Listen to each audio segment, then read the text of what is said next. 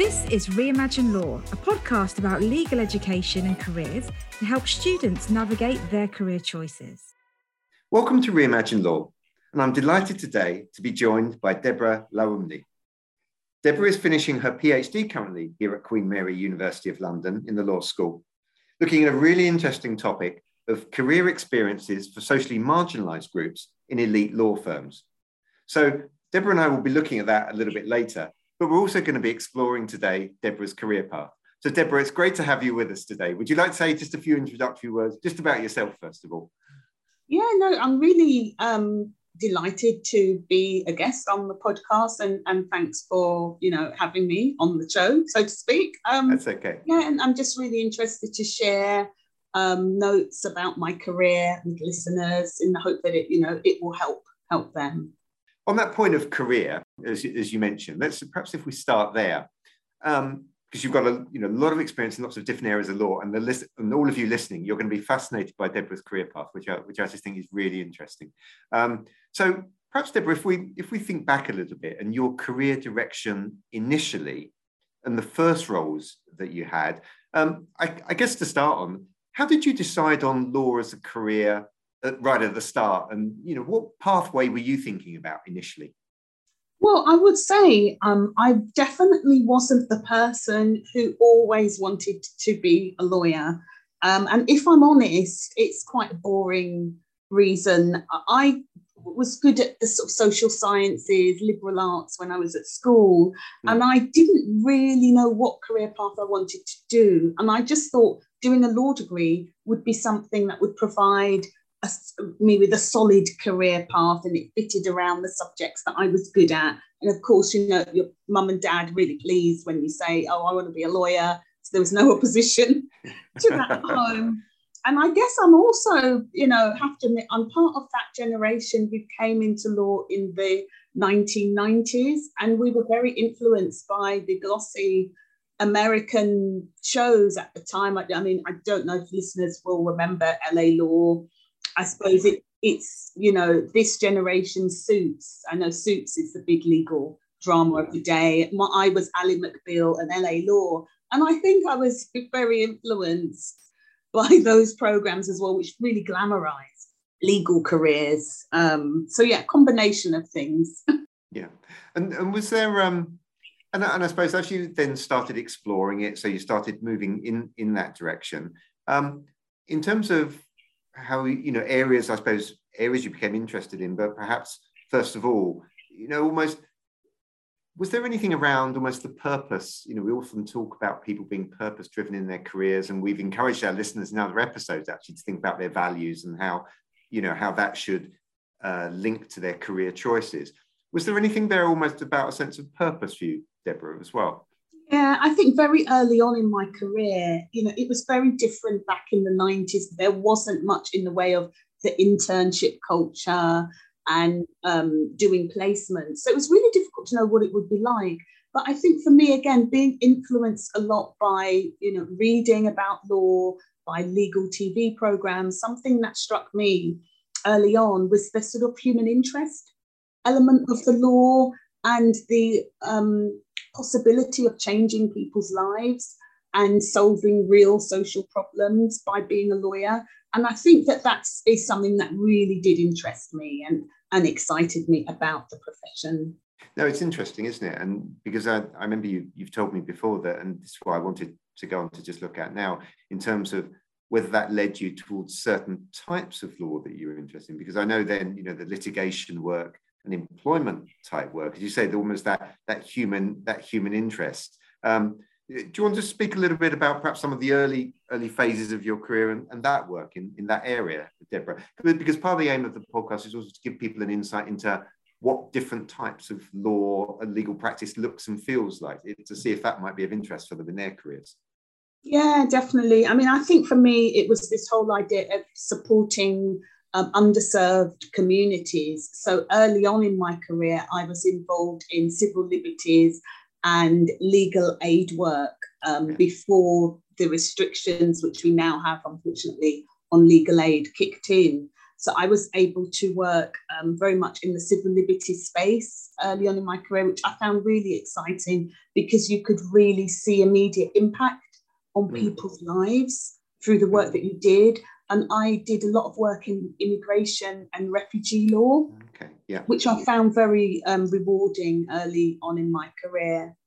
I had a real interest and passion for human rights law. Yeah. And how is that, as you say, I realise the funding structures have changed year on year for that. But in terms of what does that look and feel like if you're doing that type of legal practice? So are you employed by a big organisation to do that, or how does that work? At the time I was doing it, it was mainly high street firms of solicitors that were doing that type of work on the basis of legal aid, which is government-funded legal support for low-income families and individuals. And the reality of that work is that it is really rewarding, but it's not very well paid. You're not going to become rich doing legal aid work. And that's not the reason why we go into it. But I think that was one of the issues that impacted me as a younger lawyer, wanting also to establish myself personally and professionally. I was looking for perhaps better paid legal work. And I think that was one of the issues that tipped me into working for bigger organisations and then eventually going into the government legal service, where I went to the other side, really, working on the side of the government. I started off working on cases where individuals had taken claims against the state, and then I moved to the other side, really representing the state, which was a complete shift for me. Yes, as you say, it's almost seeing the practice from both sides. And perhaps, as you say, you've mentioned that pathway now towards the big organisations and the public sector roles you had. And was that, again for the listeners, was that very much, again, the litigation and employment law? Was that still your focus at that time, Deborah?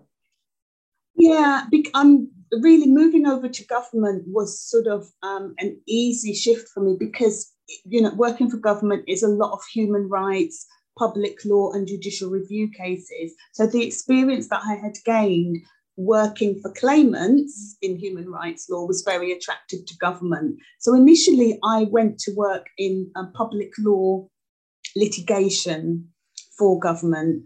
And one of the great things about working for the government legal service is they don't require you to be a specialist in anything. You move around jobs every sort of 3 to 4 years and you're expected to learn on the job. So I started in one area, which was public law litigation, and then eventually moved into employment law, which is the area that I've stayed in. If you were looking, again, for the listeners, if you were sort of comparing almost like a day in the life of those different types of law, Deborah, what does that look and feel like, say, if you're doing, let's imagine we are in the government legal service, that you say working for the government then. So if you're doing the employment law, is that something where you're juggling lots of small matters or projects you're working on, or is it working on some big things? How does that tend to work? Yeah, I mean, the role was really varied when I worked in the government as an employment lawyer. So it was divided between litigation, so preparing cases for court, working closely with clients on strategy, and also project management, getting together witness statements and going through big disclosure exercises. So it's quite a varied role and you develop lots of different skills. Yeah, and that's what I was just going to move on to, actually, just hearing you say that. And what are the key skills you would say, or the ones you really felt you had to hone in that role to be good in that area? I think technical legal skills are really important.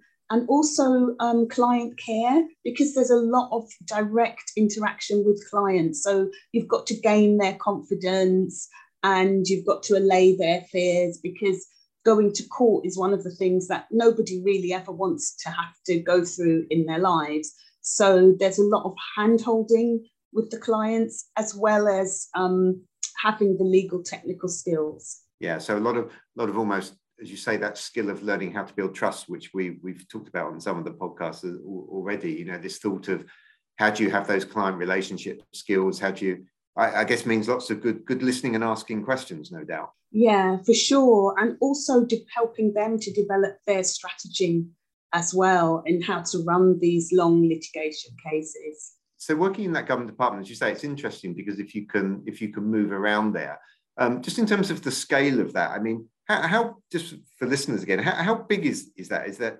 presumably there's quite a few lawyers working in that part of the government? It is. I mean, the government legal service, at the time I was there, they used to say, we're one of the biggest law firms in the country. So there are, a number of lawyers in the government legal service. So it's sort of like a big family, really. It's like working for a really big law firm. Yes, I suppose, especially if there's almost those different areas of specialism, as you say, and that aspect to it. And Deborah, I think then you also, thinking about the more the public sector side, you then spent some time, with the regulator, the OFT. So I don't know if it's possible to give our listeners an insight into almost your thinking of how that pathway developed and also what that was like as well. Well, again, one of the good things about being in the government legal service is that opportunities to move around are quite good. And at the time I was there, it was just a secondment that came up. And it was an opportunity to go for a few years to work for a regulator. And I was focusing on consumer protection regulation and very different. I just wanted to try something different and learn new skills. And I wanted to work in more of an legal advisory role, which being at a regulator, I was able to do for a couple of years. To give everyone that insight. So when you're in the regulator, say the Office for Fair Trading or whatever you say in that area, so is that where are you working for the regulator there? Is it almost when people have brought claims against? Is it working with those people who have brought claims, or? Really, I guess being in a regulator, it's almost like being a watchdog, really, or our dog. And you go across the whole sector. So we were doing consumer protection. So we were making sure that organisations and businesses were operating within the law, essentially. So helping them to comply with the law on consumer protection. I see. Interesting. Okay, so you're working with the organisations there, and as you say, they need to understand the regulation, but it's being a support for the organisations to help them operate within that. I see. And did that look like, as you say, so that was an advisory role. So I'm just imagining what that's like day to day again for listeners. So is that something where you're working with a broad span of organisations, or you almost have like a portfolio of organisations that are given to you that you work with? The regulator supports a broad range of organisations, and what the lawyer does is it goes in not to the organisations but to the different branches of the regulator and gives them support, legal support, helping them to do their role properly and within the boundaries of the law. So for instance, one of the things I did when I was at the Office of Fair Trading, which is now called the Consumer, Markets Authority, was at the time, the budget airline industry had exploded, and there were I don't know if you remember the hidden prices, budget airline would say, oh, you can go to Paris for £1, but actually when you went through and you clicked all the options, you'd end up paying a full price. So that was one of the things that I did when I was at the Office of Fair Trading, was advising the airline industry and how to have much more transparent pricing mechanisms for consumers. That must have been fascinating, Deborah, because I guess that's always a commercial balance between the airline, in this case, wanting to be as attractive as possible to customers, and so, as you say, wanting to make the pricing look a certain way versus then actually what is in the public interest, and how that pricing looks on the thing. That's interesting. So did you specialize? That just made me think, again, for the benefit of listeners and their career choices, when you were at the regulator there, did you tend to work on projects where you were specializing in a certain industry? So there were different ones of you looking at different industries, for example? Well, the great thing about it was, no, we just went across industry. So I did another case to do with selling of timeshares, model agencies. So it was really interesting because you've got insights into all sorts of different industries. I guess one message I'm taking away here for listeners is, especially the variation you've been able to have in your career through many of these larger public sector or regulatory bodies. I mean, that's something that seems very clear to me, Deborah, as well. So perhaps that's something for all of you listening to think about, as you say, whether it's moving around the government legal service and an encouragement to move around and almost, you know, it's interesting that in my some of my research over the last few years, I've been thinking about what skills do lawyers need in the future. And that thought of actually, do they need quite multidisciplinary skills? And so perhaps that fits with some of the things that you've been saying there. You've had to be very flexible in your career, I guess. Yeah, and just sort of learning on the job and learning new legal skills all the time. That's something I've really loved in my career, that I haven't done just one area of law.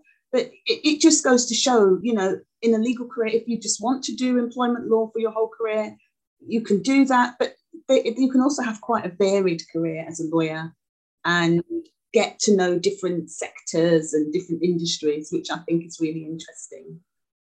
And I think also you mentioned in passing there, Deborah, something I think that's quite underestimated or underrated sometimes, which is this point of being open to learning and almost going back to being a beginner and having that almost beginner's mindset when you say, no, I want to do something else and I want to go into this different direction now.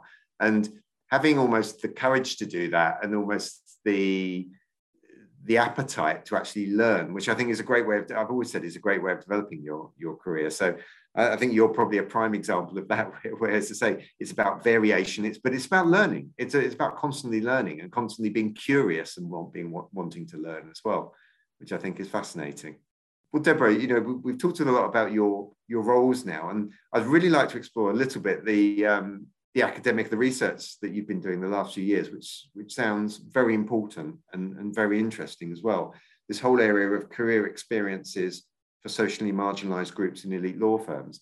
Perhaps first, what drove you to want to look at this topic? Well, I think because I was coming to a point, you know, later on in my career, it was sort of like standing back in a sense, trying to make sense of my career, careers of others around me, friends, family. And I think often when people go into academic research, it's often very personal and to make sense of their own lives. And that certainly was one of the reasons why I went into academic research, which looks at the culture of the legal profession. And I think why I'm focusing specifically on marginalised groups is that myself, being a Black female lawyer, as I became more senior in the profession, I was finding that there weren't that many people that were like me in these big meetings, you know, in these high level, high profile activity. And I really wanted to sort of maybe examine and explore, well, why is that happening? What's happening? And that led me to my PhD research at Queen Mary. I know you've done a lot of work looking, as you say, you're looking at very much some of the big city firms. You know, I know you're still actively doing it, but are there any kind of key themes from your research that perhaps, you know, might be interesting to share here, just very briefly? Any kind of key takeaways that you've come to realise?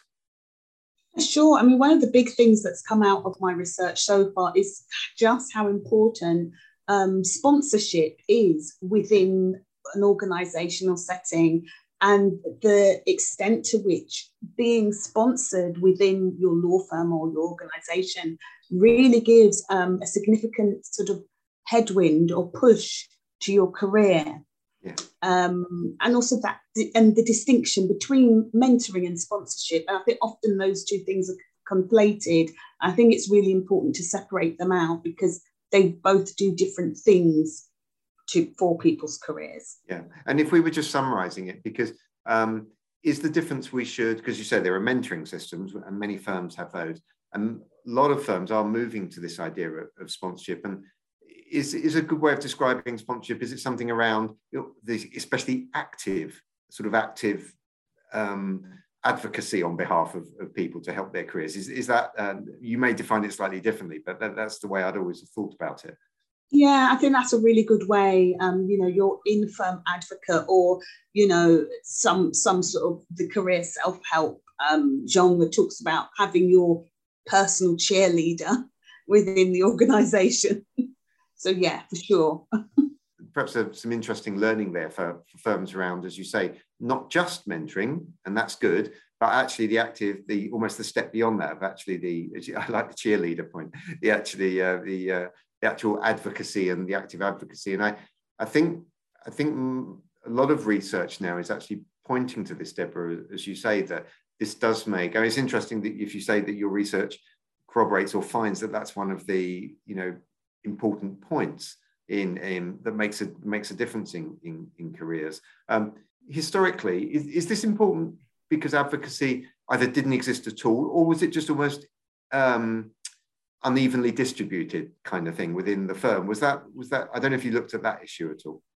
Yeah, I have sort of looked at that, and I think in days gone by, it was almost like the sort of advocacy element was almost an unspoken thing, because you had a much more homogenized workforce, particularly in elite law firms. It was just sort of, it went without saying that if you came in, there would be somebody to anoint you and to bring you up through the ranks. Yeah, that's a great point. So that's a really interesting thought, that one of the findings is that sponsorship does make a big difference. So when your research is published, and I'm sure that will be another piece of evidence that this actually really, really matters actually in firms. So it's good to hear that, because I know firms have been focusing on this the last few years, but it really corroborates saying, no, actually we do need to make a very dedicated push on doing this if we want firms to evolve in the way that we need to evolve, in terms of like the talent pool and the talent pipelines that they have in the firms as well. No, it's very interesting. Okay, I'm conscious of time, Deborah, but one thing I did want to explore just the end here is I know you've going back to all the different roles you've had, as you said, starting off in the sort of the legal aid and the human rights, moving through the government legal work, moving to different specialisms and departments. And now you're doing something that you mentioned to me the other day that sounds really interesting. I think listeners would be very interested about. And this is this whole area of the way the England and Wales legal market has been deregulated. And so there are now different types of employer or different types of platforms that you can work through as a lawyer. That's an area I think that I think will become more prevalent in the future. So I think as you're just experimenting with this at the moment and starting this, it would just be really interesting to hear your insights for listeners on how does this work? What types of platforms are out there, and the one you're using, what stage of career can you do that at, and what skills do you need, or what area of law do you have? So yeah, just a little sketch for people of that I think would be really fascinating, Deborah. Yeah, sure. I mean, the legal profession, compared to when I started, it's very different. I mean, when I started in the legal profession in sort of the late 90s, early 2000s, it was a very rigid employment model, and you would go into an office and work there 5 days a week in that office. And now it's just completely, in the past 20, 25 years, completely transformed, in that because of the internet, I suppose, you do have a lot of different platforms, and with deregulation, lots of different types of alternative business structures are providing legal services. So, for instance, you've got the consultancy platforms that are run by big law firms. So, for instance, a firm like Eversheds, they have their platform, and you wouldn't necessarily have to go through an Eversheds training contract and work there as an associate. You could actually come in as a consultant and be seconded to clients. So that's one model. There's other models of virtual law firms where you work remotely as a consultant for a law firm or a solicitor's firm. And I'm actually in the sort of latter model. I've recently joined a law firm which focuses solely on consultants called Setfords, which is a nationwide solicitors firm specialising in all areas of law. It gives you the flexibility to do other things in addition to a legal career.